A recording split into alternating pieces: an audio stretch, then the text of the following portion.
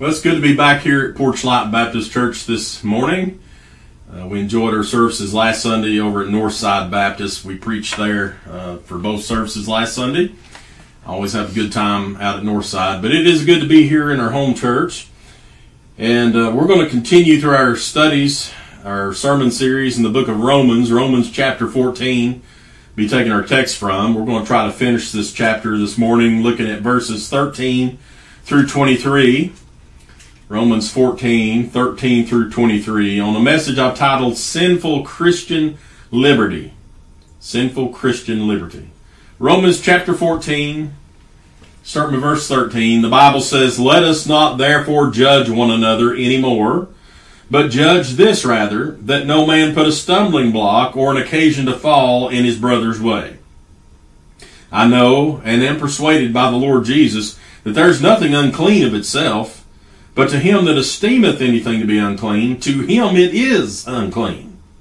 But if thy brother be grieved with thy meat, now walkest thou not charitably. Destroy not him with thy meat, for whom Christ died.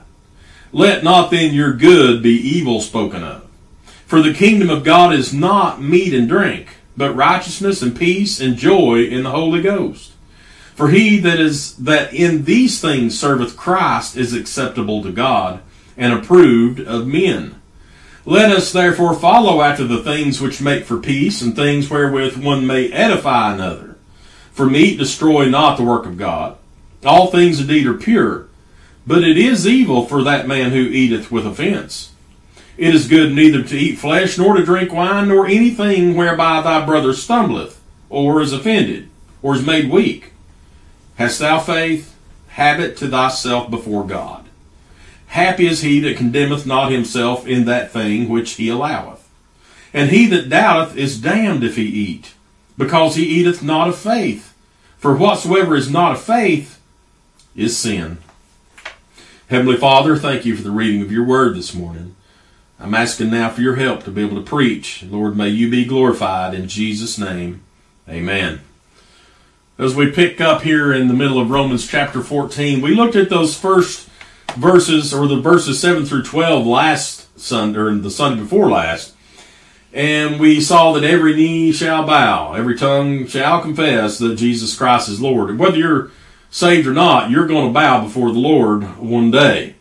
Now, of course, for those that are saved, we're going to bow before Him, and we will answer for those things we did since the time we have been saved, those works that we performed.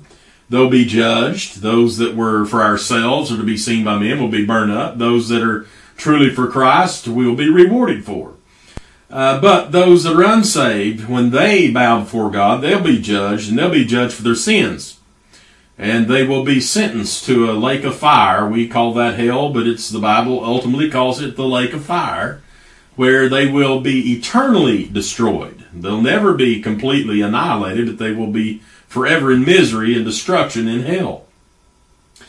And so we as saved people will be going into the heavenly kingdom, God's kingdom.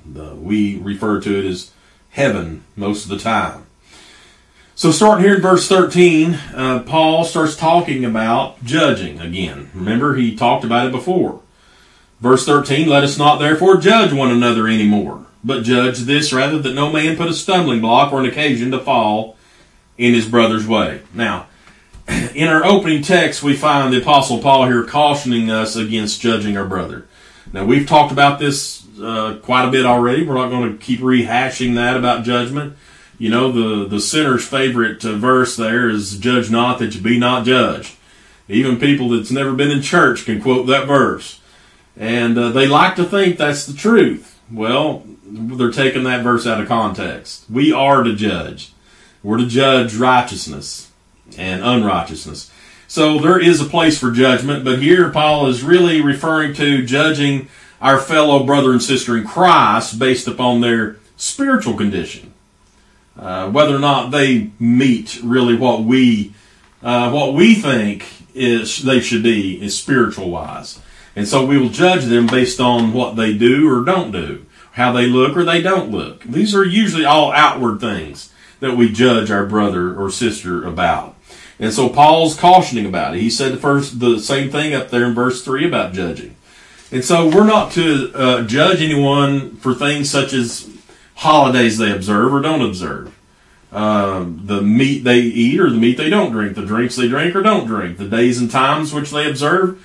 These are all things that the Jews at one time were obligated to observe, but since the new covenant, they're not. But Paul is saying we're not to judge one another's spiritual condition based upon how they treat these things or how they view these things, or their character, their spiritual character. Now, in the church that I was previously pastoring, we had a couple come to our church one time, and they visited several times, and they got up one Sunday and they stated they felt that God had led them to join the church. So they joined the church. These were good people. They were hard workers, probably some of the hardest workers we'd ever had in the church. Very spiritual. If you want to judge how they behaved in the service and things like that, and their viewpoints on certain things. But these were good people. I really liked them.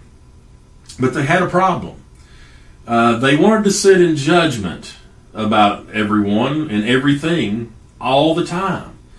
And so instead of coming to a service to enjoy it and to worship and to edify one another in the service, they came to observe what other people were doing, how other people were dressing, what the church was doing that they agreed or didn't agree with.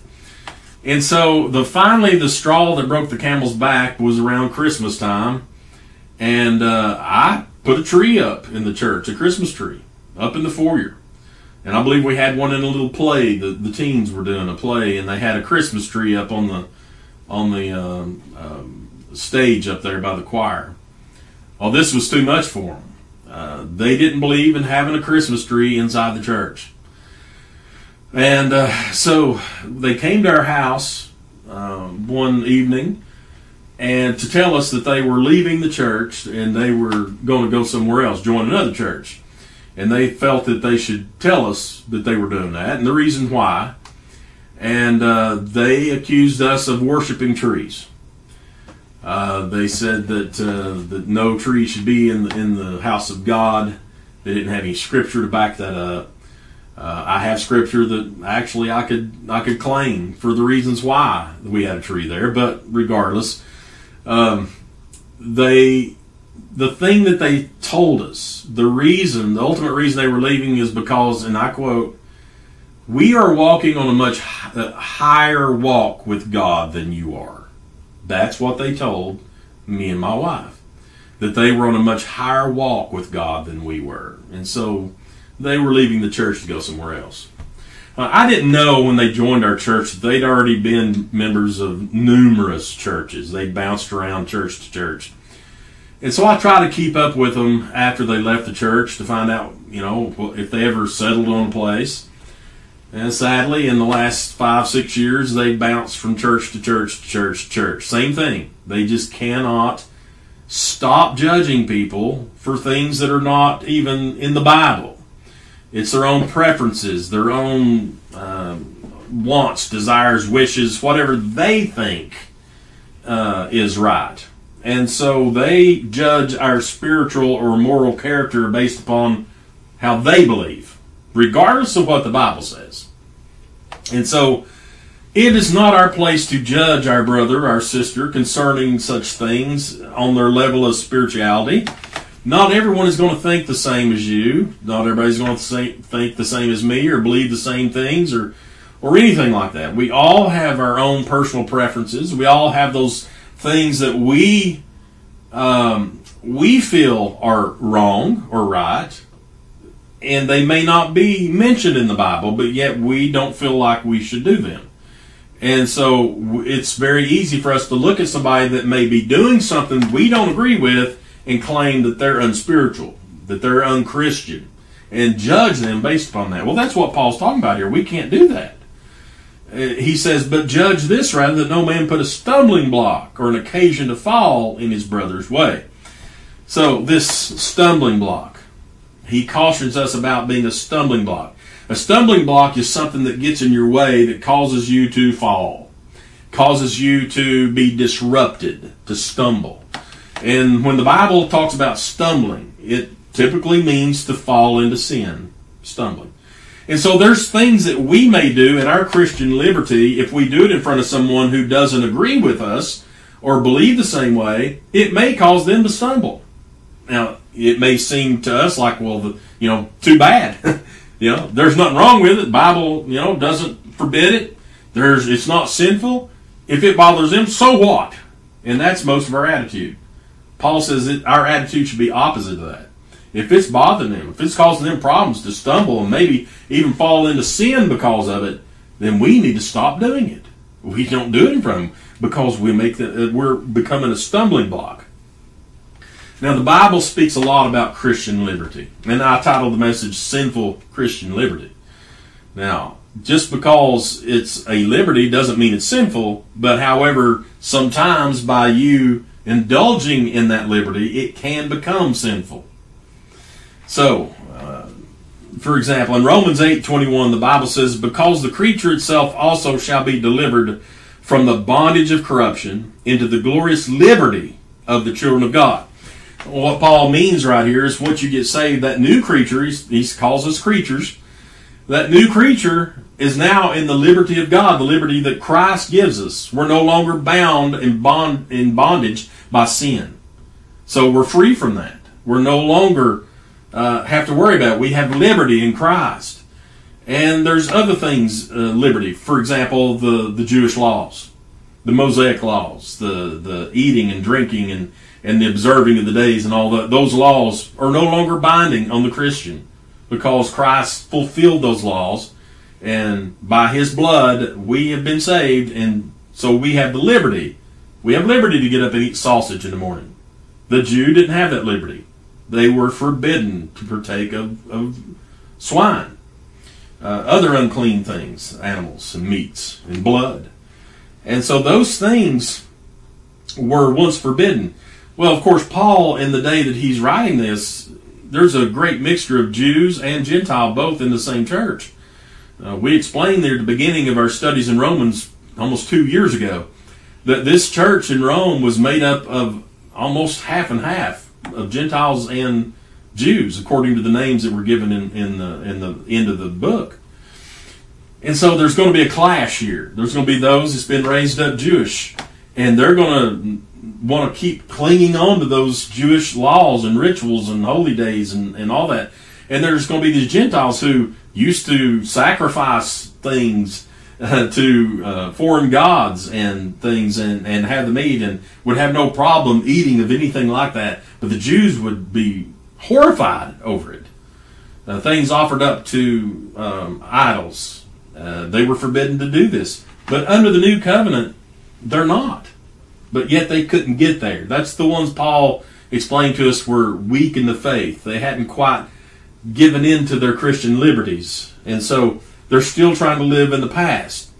Now, believe you me, when these liberties were introduced in the New Testament in Paul's day by preachers in the New Testament time, it was very radical stuff. Can you imagine being raised a certain way for, say, 30, 40, 50 years? You've been told you cannot eat sausage. That's an unclean animal. And there is absolutely no way you can do that. It's wrong. It's sinful. God forbids it. And then suddenly somebody comes into the church and starts preaching and they say, hey, there's nothing wrong with eating sausage. God died, or Christ died on the cross and fulfilled the laws and it's no longer binding on you. You'd be going, oh, what? This was radical stuff. And so we have no idea what it was like living under that Jewish culture, the religious system, those restrictions they had on it. It was a tough life. And so to be told suddenly these laws were no longer binding on you would be a very hard thing to accept. And so that is one reason there's going to be so many of those that were weak in the faith. They just couldn't grasp that concept. And so if you see somebody partaking of something, it might have caused them to stumble. They'd be like, no, wait a minute, I thought, in Christ that we had this freedom, but that's wrong. They're eating unclean things, and and so this would cause a lot of problems. Now, if you remember when Peter was up on that rooftop, when Cornelius entered into the scene there in the New Testament, Peter was on that rooftop, and he'd been up there a long time. He was hungry, and God gave him a vision of all these unclean animals of all different kinds, being lowered down in a sheet. And he told him to eat it, And what did Peter say? No. And Peter said this, Acts 10 and 14. Not so, Lord, for I have never eaten anything that is common or unclean. And he hadn't. He had been a strict Jew. And so he wouldn't have ate any of these things. And the Lord tells him that it's no longer binding. That you don't have to observe that anymore. And Cornelius being the Gentile, and that's when the Gentiles we see in the New Testament started being saved. And so you can understand from Peter's reaction how these other Jews might have been. Now, while we have liberty in Christ, we're also warned not to abuse these liberties. Paul wrote to the church at Galatia in Galatians 5 and 13, For brethren, you have been called unto liberty. Only use not liberty for an occasion to the flesh, but by love serve one another. This has obviously been a problem in all the churches Paul had been involved with and had to write about it often. Over in the church at Corinth, it was a big mess. And he had to speak often about this particular subject. And so we do have liberty in Christ, but we also are not to abuse that liberty. When we abuse it, it actually becomes sinful. Sinful Christian liberty. We're going to talk more about that as we go. Peter, the one we were just speaking of that said he'd never eaten anything common or unclean, listen to what he says in 1 Peter 2, 13 through 16. Peter writes, Submit yourselves to every ordinance of man for the Lord's sake, whether it be to the king as supreme, or unto governors, as unto them that are sent by him for the punishment of evildoers, and for the praise of them that do well. For so is the will of God, that with well-doing you may put to silence the ignorance of foolish men. Now listen to this, verse 16. As free and not using your liberty for a cloak of maliciousness, but as the servants of God. So it's, even Peter himself saying, listen, I understand liberty, but don't use that for a cloak of maliciousness. Not something to bring evil and to indulge yourself in your liberties. And so it's very easy to claim Christian liberty and do things that we ought not to do. Even if the Bible doesn't expressly forbid it, it still doesn't mean that we should do it. And like I said, we're going to talk about that more as we go. But look now back in Romans 14 and verse 14. I know and am persuaded by the Lord Jesus that there is nothing unclean of itself, but to him that esteemeth anything to be unclean, to him it is unclean. Now, that's very important right there. So Paul saying that he knows from the Lord. The Lord showed him. Remember, Paul was given instruction from the Lord himself in that Arabian desert. He didn't learn it from man, but God told him and showed him the way. And he says, I know there's nothing unclean now. We can partake of it.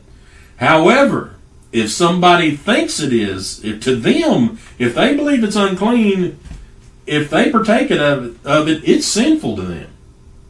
And so Paul says if somebody believes something's sinful, then to them it is. It may not be to you.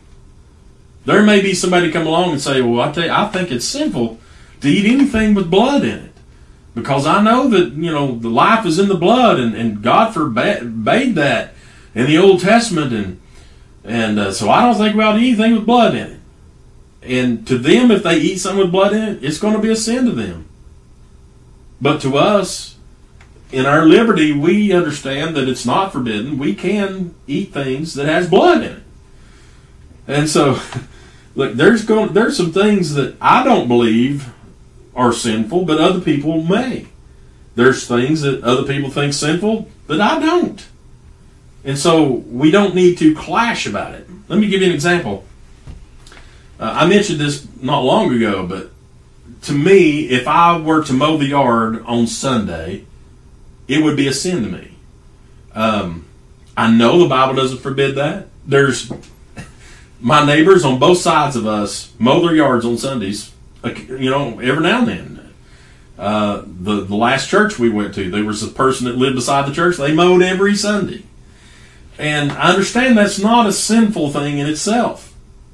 But to me, I mowed one time on a Sunday.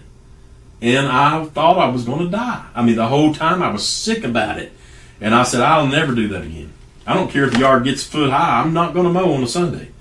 And so to me, it's a sin. But to somebody else, no.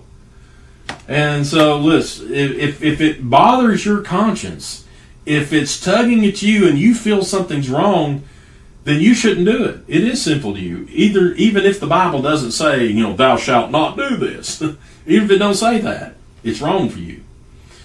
All right, verse 15. But if thy brother be grieved with thy meat, now walkest thou not charitably. Destroy not him with thy meat, for whom Christ died. Let not then your good be evil spoken of. So Paul's warning here, listen, if you're living out your Christian liberties in front of someone who doesn't feel the same, doesn't believe the same, he says if you're, it's grieving them, it's causing them to grieve, you're not being charitable. In other words, you're not loving your brother the way that you're supposed to. You should not do that. It says you're destroying him. Destroy not him with thy meat, for whom Christ died. And listen, whether it be right or not, the world is looking at the Christian. And if the world sees the Christians doing things that looks wrong, then what's that say? He says, don't let your evil, he says, let not then your good be evil spoken of. Just because it may not be forbidden doesn't mean doesn't look bad or wrong, or maybe the world would look. Those Christians in there, today there's a big problem of Christians fighting internally in the church, and it's gotten to the point where it's external. All you got to do is get on Twitter or Facebook and follow a preacher or pastor or church, and you're going to find that there's a lot of things that are done and said in the public domain that don't need to be there. Social media has given access to the world, to the inside of Christians' lives. I believe those things that people are writing out in those posts proceed from their heart. And just like this past week, there was a preacher that I follow on Twitter, and he starts out saying, this post is going to go viral. That's what he wants. He wants his post to go viral. And he starts talking about praise bands and choirs, and how many people does it take before you call a praise band? How many people does it take to be a choir? How many is it, all this stuff. He's doing that trying to be provocative, to try to draw people to start arguing. And a lot of them love the arguing in the comment section. Sadly, the world looks upon this mess and sees the way we behave. We're not being charitable to each other. This person over here, I personally don't like praise bands, okay? I would not have one in my church because it feels wrong to me. I don't like it. I think the whole congregation should sing together. I'm fine with a choir. People that want to come to the choir and sing. I'm fine with that. But I don't like a praise band. I don't like 3, 4, 5, 6, 7, 8 people up on a stage doing all their stuff. And some churches are okay with that. It's the main part of their worship service. It's not wrong. It's not sinful. But I don't like it. And I wouldn't do it. But I'm not going to argue with someone that does it. I'm not going to go over to Fairview and say, you guys are sinful because you got a praise band up here on your stage. Now, I'm not going to do that. But it's going on. That's happening. Just like this preacher wanting to tweet about it. Because he wants other people to pile on. He's got some kind of vendetta against some other church that has praise team. And so the world looks on this and sees that we're not being charitable. We're not loving each other. And so evil is being spoken about us. And so verse 17, he says, for the kingdom of God is not meat and drink, but righteousness and peace and joy in the Holy Ghost. So here the kingdom of God is referring to everything that belongs to God. Every Christian, every individual church member, every church, all these things. That means that we need to be acceptable to God, he says, be acceptable to God in verse 18. For he that is in these things serveth Christ is acceptable to God. But look what he says at the end, and approved of men. Well, I don't care what anybody thinks. I don't care about any man, whatever he thinks. Well, the Bible says that we are to. That we are to be approved of men. If the church behaves the way it should, if we treat each other with love and charity and these things, what does he say? Righteousness, peace, joy in the Holy Ghost. The world will look upon us and they will approve. They'll say, that's the way a church ought to be. They may not even be involved in church. They may not know anything about it. But if they look out on at the church and they see treating each other in love, charity, righteousness, holiness, and peace and joy, that's an attraction. And very different from the world, which we should be. And so we do need to be approved of men. Jesus said in John 13, 34 through 35, a new commandment I give unto you, that you love one another, as I have loved you, that you also love one another. By this shall all men know that you are my disciples, if you have love one to another.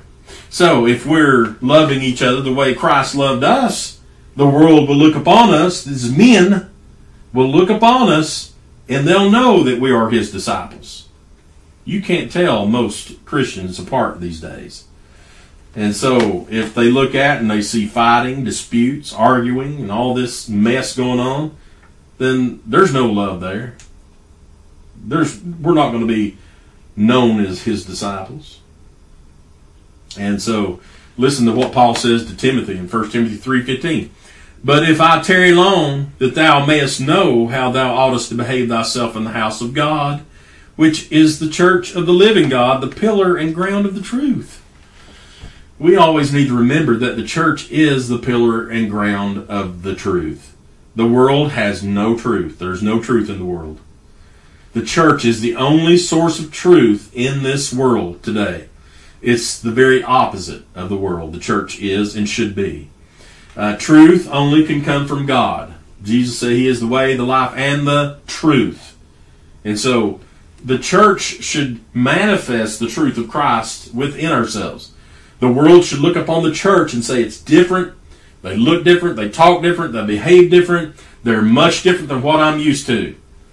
But sadly, we see churches embracing the world's methods, the world's means, the world's music, the world's things. To try to draw the world in, they want to offer the world. Well, that's not how the church operates.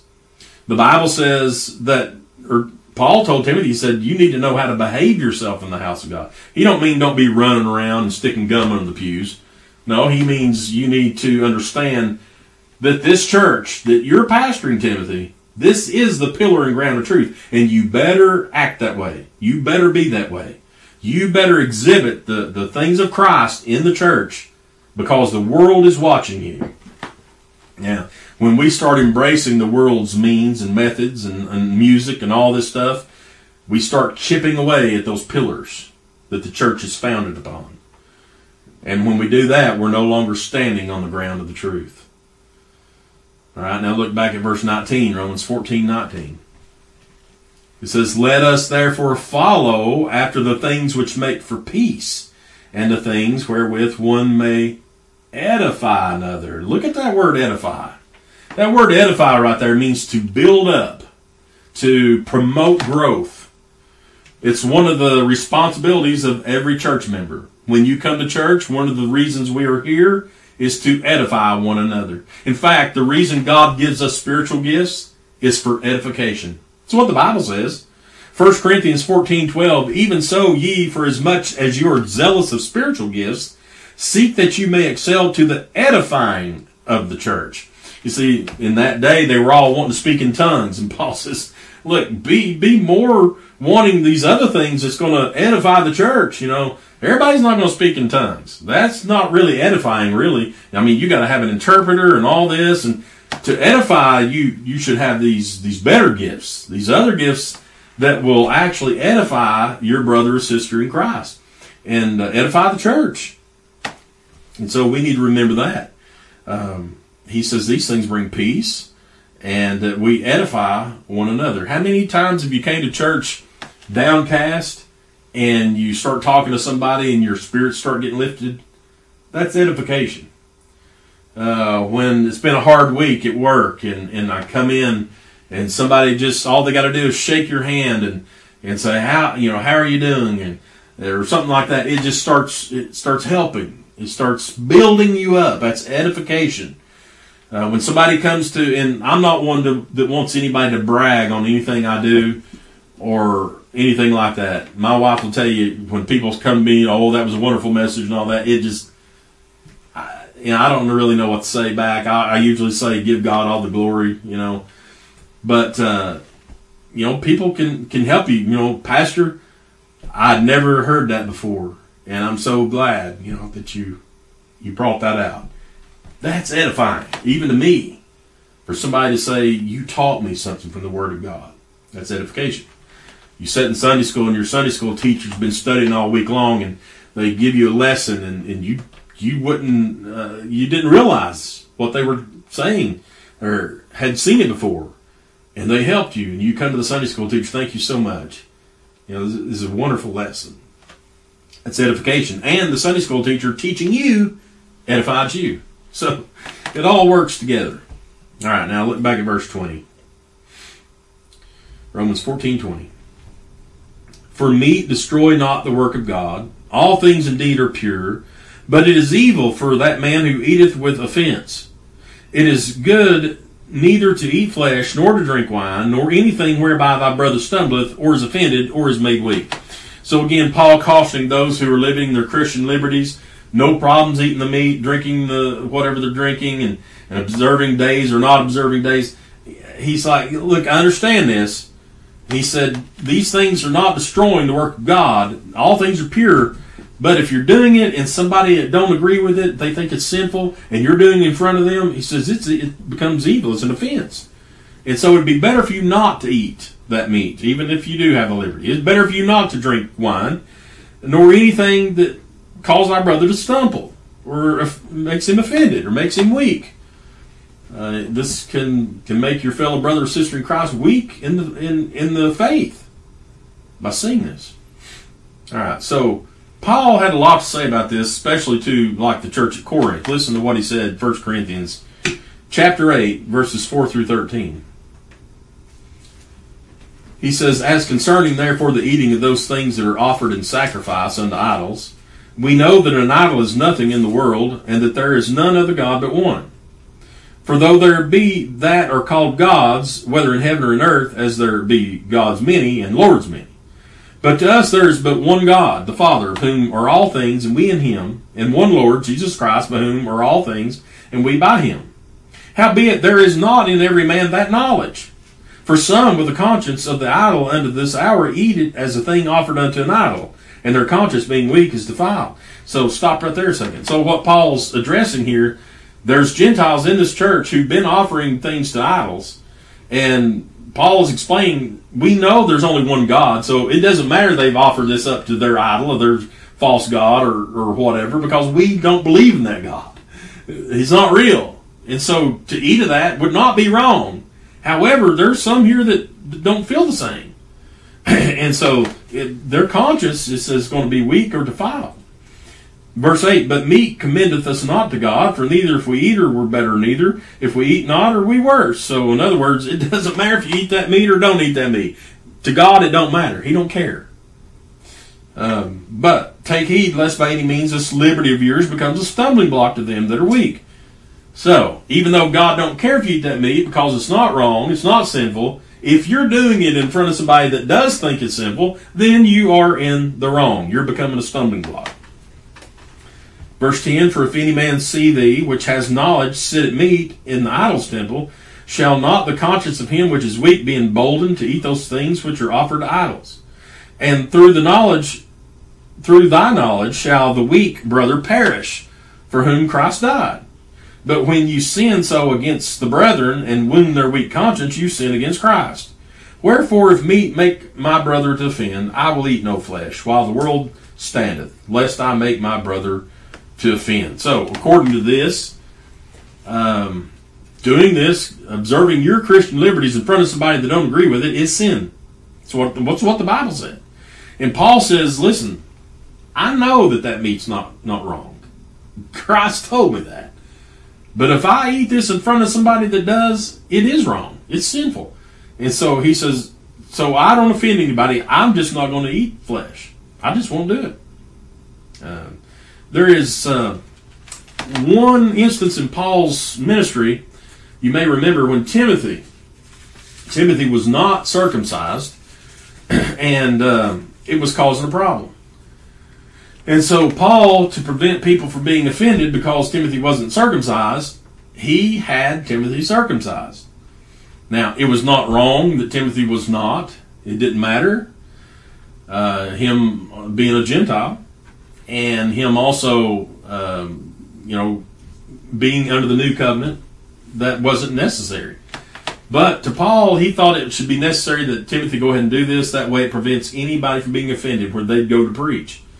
Now, there's some things that, we might do that we don't really want to do, but it would be helpful. Let's go ahead and look back at Romans 14 and 22. Romans 14:22. Hast thou faith? Have it to thyself before God. Now, what he means right here, if you have faith and you're living in your Christian liberties, do it before God, he says. Do it before God. Happy is he that condemneth not himself in that thing which he alloweth. And he that doubteth is damned if he eat, because he eateth not of faith. For whatsoever is not of faith is sin. So, my faith tells me it's fine to get up and eat sausage every morning for breakfast. My doctor don't agree. That's not got anything to do with it. I'm fine with it. I don't think it's sinful. I know it's not sinful. The Bible doesn't tells us that we don't have to observe those Jewish laws and customs. However, there may be people in this world that do believe it's still sinful. So if I was to invite somebody over here that felt that way, and I served up a big old thing of sausage and started chowing down, I'd be sinful. That'd be a sin to do that. And so the best thing to do is not do that. If it's between you and God, that's fine. If it's not offending anybody else, if nobody else is involved, you're not in front of anybody doing this, and it's not wrong, then do it before God. He says, hast thou faith? Have it thyself before God. And so, if you're continuing to do things just because you have the Christian liberty and it's offending somebody, then you're being sinful. Now, we got to be very careful when it comes to Christian liberties. There's usually two mindsets. One mindset is the legalist mindset. Those who want to condemn anything and everything and everybody, even if it's not mentioned in the Bible, just because they feel that it's wrong. Let me give you an example. There's people today that don't believe in television. They don't believe in movies, video games, wearing jewelry, wearing makeup, wearing shorts, smoking, chewing tobacco, drinking caffeine. All these things that are not even in the Bible. The Bible doesn't address any of those things. And you can start nitpicking around and saying, well, wait a minute, this says, not to defile your body. And if you're doing that, you're defiling your body. Well, there's a lot of things that we may do that will defile our body. But these things like this is a list of preferences, a list of things that a lot of vices. Some people honestly believe, I believe, that some of this stuff's sinful. So, example, the Bible doesn't address having a television set in your home. It doesn't address it. Okay? However, there's some people that don't believe in having one in their house. Period. Lester Roloff spent a good part of his ministry condemning television. What good he could have done if he broadcast on television to all those people. And so, some people, legalists, they'll try to make you think that you're not spiritual, you're not a Christian, you're not doing right if you're doing any of these things. You went to a movie? I'd hate to be there if the Lord came back. Well, there's a lot of places I wouldn't want to be when the Lord came back. But the Bible doesn't address that. You allow video games in your home? I didn't see where it said thou shalt not play video games. listen, I know you can get down to the nitty gritty and you can say, well, now a lot of those video games have bad language and violence and blah, blah, blah, blah, blah. Yeah, you can nitpick everything to death. Not wearing makeup. You're a Jezebel if you wear makeup. Really? Is that what the Bible says? I don't think so. And so, some women, some people, some men, they think it's sinful for a woman to wear makeup. I think it's sinful for some of them not to. So, listen, that's the one mindset, the legalist. You got to be very careful. You'll become just like a Pharisee, condemning everything and everybody. Those people I mentioned that used to go to our church, condemning because we had a Christmas tree in the church. It's not in the Bible, but yet they condemned us for it. That's a legalist. And the other party is what I like to call the libertines. I know that's the word for something else, but liberal. How about liberal-teens? There's my word for it. These are people that take Christian liberty way too far. I mean, they go out on a limb and say, if it ain't in the Bible, then there ain't nothing wrong with it. We can do it. And we're going all out, you know. Woo! You know. Doesn't say anything about taking your clothes off in the Bible. We're going to walk around naked. Really? I don't think that's right. And there's certain, like, for instance, there was a big argument on Facebook this past week over marijuana.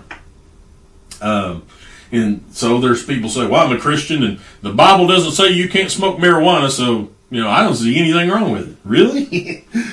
And so I know there's those that get medical help from medical marijuana and all that, and they don't do it to get high and all this.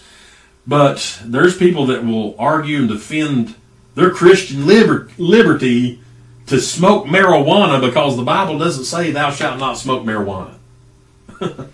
And so the problem with this way of thinking, this liberal way of thinking about your Christian liberties, is that you become too lax, you become too accepting of things, which eventually leads you into sin, to being sinful.